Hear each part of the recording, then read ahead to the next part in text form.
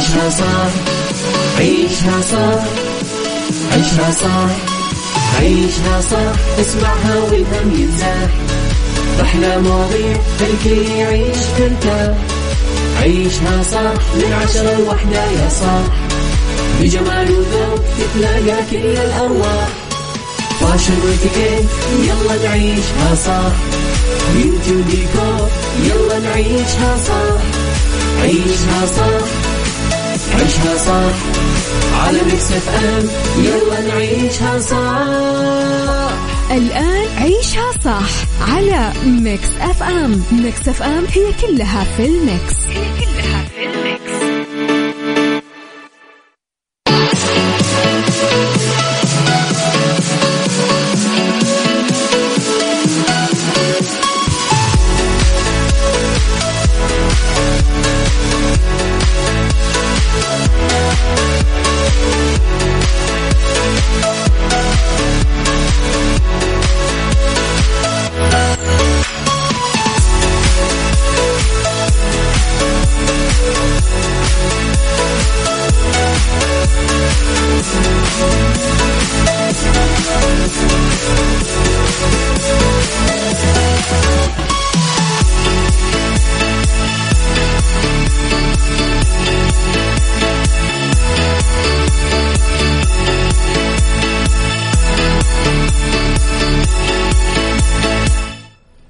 صباحكم خير مستمعينا، تحياتي لكم وين ما كنتم. صباحكم خير من وين ما كنتم تسمعوني. أرحب فيكم من وراء المايكل كنترول. أنا أميرة العباس بيوم جديد، صباح جديد، حلقة جديدة، مواضيع جديدة وساعات جديدة. مهما كان يومك صعب، مهما كانت حالتك النفسية وعندك الضغوطات على تراكمات على معصب على زعلان، اتذكر بس إنه اليوم خميس.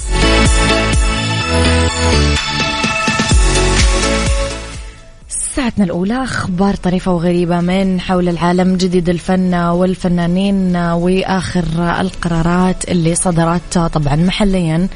في ساعتنا الثانية دايما قضية رأي عام وضيوف مختصين، موضوع نتناقش فيه طبعا دايما أنا وياكم. اليوم طبعا ربط أحزمة وديكور، وأكيد كل يوم خميس في ساعتنا الثالثة نتكلم على ستار أوف ذا ويك. اليوم راح نتكلم على نجم وسيم جدا،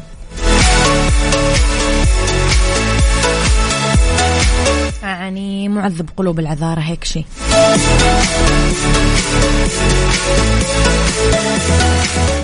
ارسلوا لي رسائلكم الحلوة على 0548811700 وتابعونا مستمعينا. نصيحة على السوشيال ميديا على @mixfmradio. يعني ما أبغى أقول لكم إيش سوينا أمس بالتيك توك أنا والمذيعين. أنا كل شوي أشوف المقطع، يعني نفسي أحذفه بس ما حد راضي يحذفه معي. فمقطع غناء سيء سيء سيء سيء. شوفوا قولوا لي رأيكم أمانة.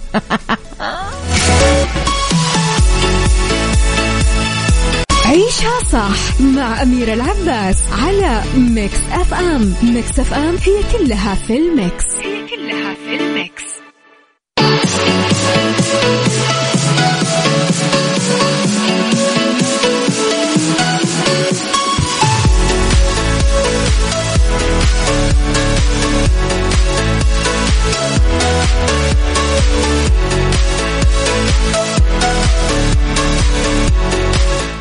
صباح الورد لي بسام الورافي، يسعد صباحك. صباح الخير ليوسف، صباح الخير لأحمد، صباح الخير لنواف، يسعد صباحكم مستمعينا. أعلنت منصة قوى التابعة لوزارة الموارد البشرية والتنمية الاجتماعية عن تجاوز عدد العمليات المنفذة داخل المنصة ل1,000,000 عملية شهريا، وأكثر من 4.9 مليون متوسط عدد الزيارات للمنصة شهريا، حيث تتيح المنصة للمنشآت إنجاز كل الخدمات المرتبطة بقطاع العمل بسهولة وأتمة كاملة. بنفاذ موحد تعمل المنصة على تحسين تجربة المستخدم تسريع الإجراءات عشان تكون نقطة التقاء بين المنشآت والعاملين في القطاع الخاص بهدف زيادة مستوى الشفافية ورفع الجودة وتحسين تجارب المستفيدين.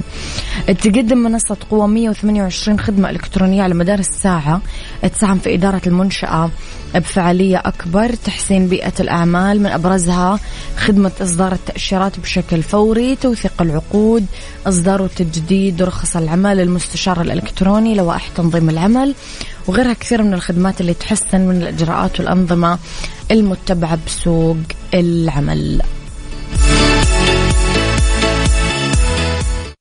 عيشها صح مع أميرة العباس على ميكس أف أم. ميكس أف أم هي كلها في الميكس.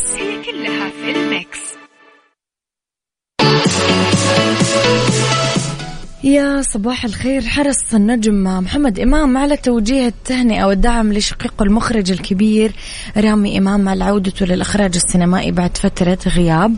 وجه محمد إمام رسالة لشقيقه رامي عبر منشور في حسابه الشخصي على انستغرام، قال فيها: مبروك للمخرج الكبير رامي إمام عودته للسينما، ولكل حبايبي وأصدقائي أبطال وصناع الفيلم إن شاء الله يكسر الدنيا فضل ونعمة. بسياق متصل، كانت الفنانة هند صبري أبدت سعادتها بالتعاون مع المخرج رامي إمام من جديد بفيلمها المنتظر فضل ونعمة، المقرر طرحه رسميا يوم 5 أكتوبر، وقالت أنه المتعة الكبيرة بالفيلم تكمن في العمل مع النجم ماجد الكدواني وتقديمها لعمل كوميدي. يذكر أنه إعلان فيلم فضل ونعمة للنجمة هند صبري والفنان ماجد الكدواني تصدر قائمة الأكثر مشاهدة على يوتيوب بعد ساعات من طرحه، ليتصدر قائمة الترشيحات لأفلام الموسم الشتوي المنتظر تحقيقها على أعلى الإيرادات. وتواجه هند صبري منافسة مباشرة مع اللبنانية هيفا وهبي اللي تعود لدور العرض السينمائي بمصر بعد غياب طويل ببطولة فيلم أشباح أوروبا. عيشها صح مع أميرة العباس على ميكس أف أم. ميكس أف أم هي كلها في الميكس.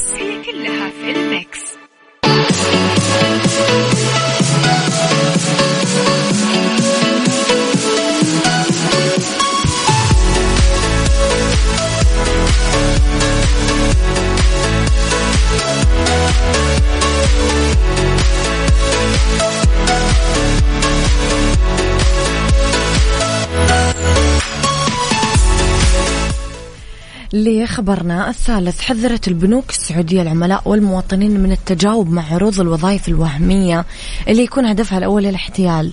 قالت البنوك السعودية لحسابهم بتويتر: الاحتيال عن طريق مواقع التوظيف والوظائف الوهمية حيلة جديدة احذروها. أساليب المحتال مرة كثيرة متجددة، الموضوع يعتمد على وعيك وتوعية اللي حولك بعدم مشاركة أي من المعلومات الخاصة ولا الجهة توظيف غير معروفة عشان لا يستخدمونها في استدراجك ولا الاحتيال عليك. كان البنك المركزي السعودي أعلن بوقت سابق اتخاذ إجراءات احترازية لحماية عملاء البنوك من عمليات الاحتيال المالي. أشار البنك المركزي أنه الإجراءات تشمل كمان تقييد عمليات التحويلات المالية اليومية للأفراد والمؤسسات الفردية بما لا يزيد عن 60,000 ريال وغيرها من الإجراءات. انتبهوا مستمعين، انتبهوا، والله العظيم كنت أعرف ناس يعني انسحب منهم بالملايين فلوس، فانتبهوا، خليكم كذا واعين وفطنين وحذرين، فانتبهوا. صباح الخير يا أبو عبد الملك.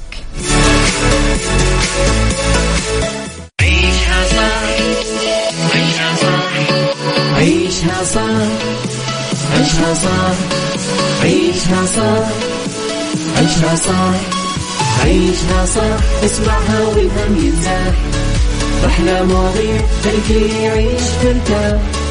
عيشها صح من 10 ل1 يا صاح، بجمال وذوق تتلاقى كل الأرواح، فاشل واتيكيت يلا نعيشها صح، بيوتي وديكور يلا نعيشها صح. عيشها صح، عيشها صح، على ميكس اف ام يلا نعيشها صح. الآن عيشها صح على ميكس اف ام. ميكس اف ام هي كلها في الميكس.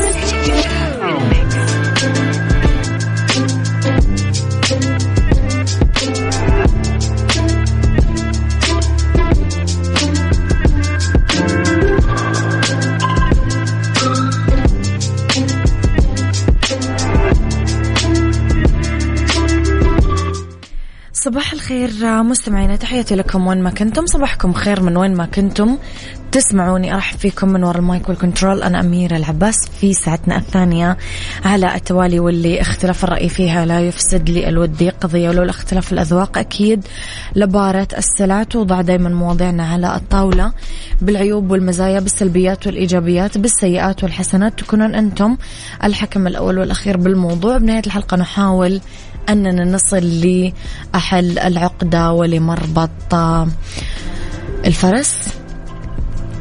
حتى المطر في ناس تحبه وفي ناس تكرهه. حكمة الله في وجود نمط شخصية الكل إنسان حكمة عظيمة، ربما الغرض منها أنه يكتسب كل شخص من خلال محطات رحلة حياته صفات يعني نتعلمها من تجارب، أخطاء، مواقف. كثير عندنا صفات جينية ممكن تكون إيجابية أو سلبية، فهل ممكن يبدل الشخص صفاته السلبية لإيجابية؟ وجود العقل، التعاليم الدينية، التجارب، القوانين، التقاليد الحسنة، العرف، إلخ تساهم في تقويم سلوك الفرد. البشر ما يشبهون بعض، ممكن تجتمع الصفات السيئة والجيدة بشخص، بس ممكن كمان تغلب عليه السمات الإيجابية أو العكس. سؤالي لكم اليوم، كيف يقدر الشخص يغير صفاته السلبية لإيجابية؟ وليش؟ لكل شخص فيه محب وكاره، بالرغم أن صفات الشخص هي نفسها. يعني مثلا هذا الشخص العصبي، ليش في ناس تحبه وفي ناس تكرهه مع أنه هو يعني في نفس الصفة اللي هي العصبية؟ قولوا لي رأيكم مستمعينا، واللي حب يشارك معي باتصال يكتب لي أنه أنا حاب أشارك باتصال على 0548811700. يلا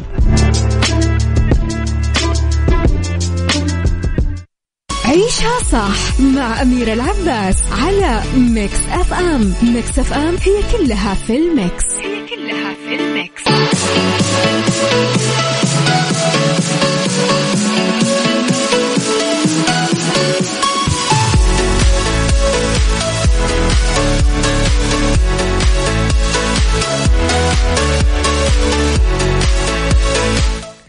تحياتي لكم مستمعينا وين ما كنتم، صباح الخير. أميرة، هابي ويكند عليكي وعلى إذاعتنا الجميلة. أهم نقطة أساسا أنه يكون مقتنع بالسلبيات اللي عنده الأول، وكمان يكون عنده القابلية بعد كذا أنه يغيرها للأحسن. ومعطيات تحسين السلبيات كثيرة، منها الاستعانة بالأصدقاء أو بالأهل أو القرابة أو التصفح عن تطوير الذات أو غيره. من أحمد فؤاد، صباح الخير والسرور. ريم رضا من بلد النور باريس، أولا الاعتراف بوجود المشكلة هو بداية حل المشكلة. ثانيا فقط الإنسان الواعي هو اللي يبحث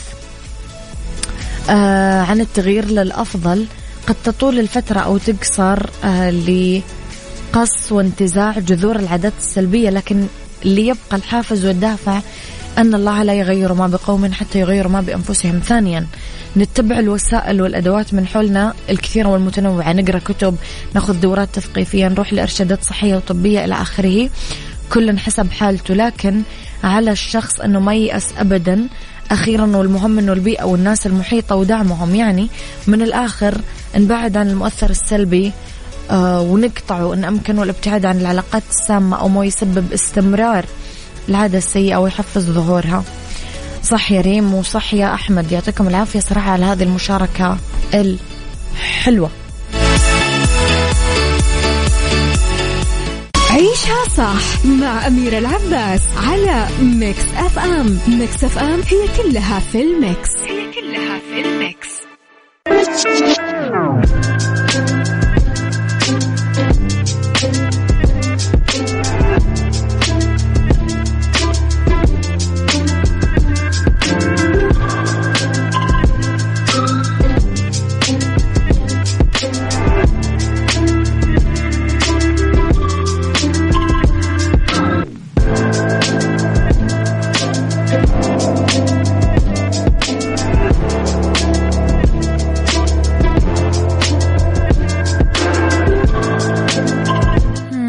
آراء مختلفة.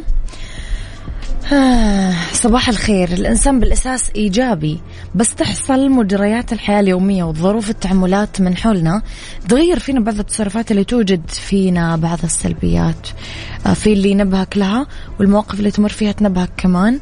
فقط خذ نفس شوي وارجع لطبيعتك الأساسية كإنسان. صباحكم سعادة، أستاذ أمير أختكم لطيفة. صباح الخير يا لطيفة. يعني لو تشوفون وش كثر آرائكم مختلفة تحديدا بموضوع حلقتنا اليوم.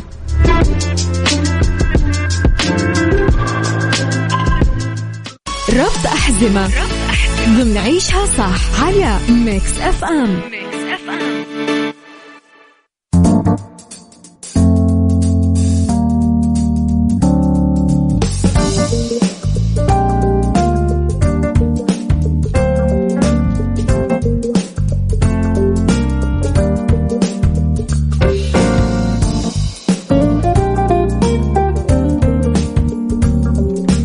تحياتي لكم مستمعينا في ربط أحزمة. جولة بالحسا، أكبر واحة بالسعودية، العيون الطبيعية.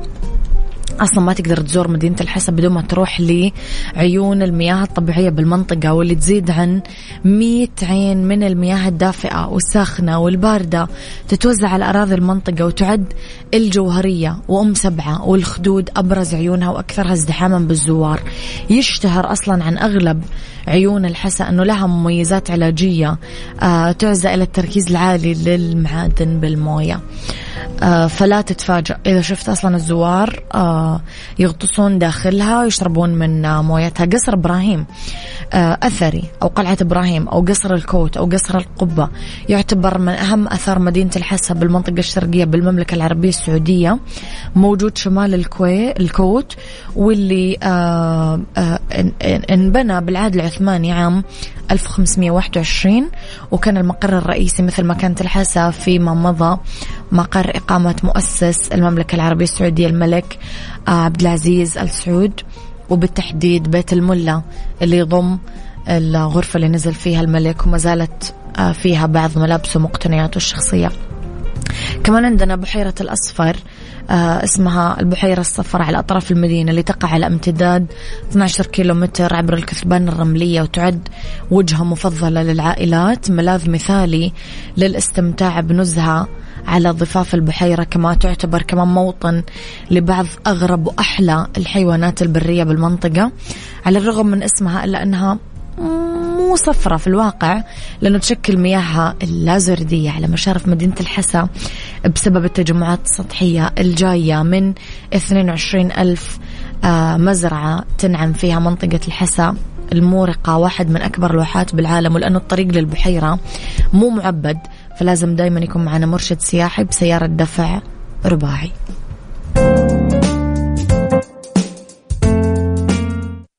ديكور ضمن عيشها صح على ميكس اف ام.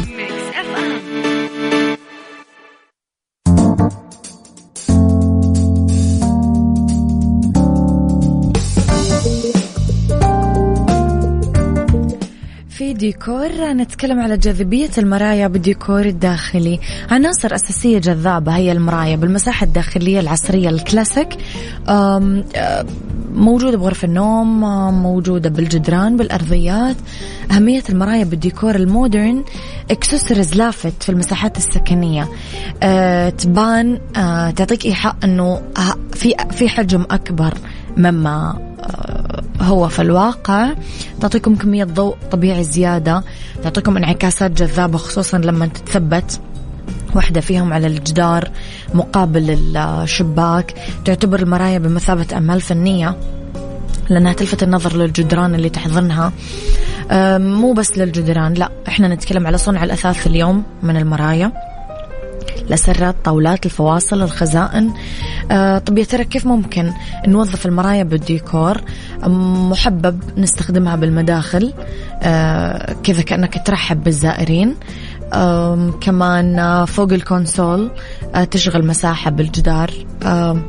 كمان لا غنى عنها بغرف الأكل لأنها ممكن تنحط فوق طاولة البوفيه، ممكن تاخذونها مبروزة بحديد، كمان ممكن تعزز لكم الإضاءة الداخلية من خلال الانعكاسات، تعطيكم شعور بالانشراح خصوصا بالحمامات.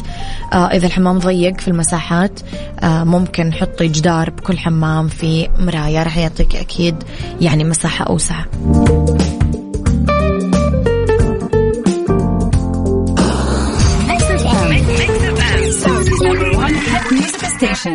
ستار اوف ذا ويك ضمن عيشها صح على ميكس اف ام.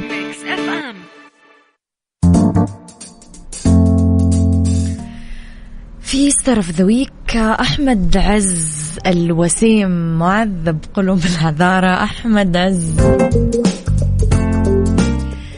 عز الدين علي عزت، مواليد 23 يوليو 1971. 23 يوليو يعني أسد.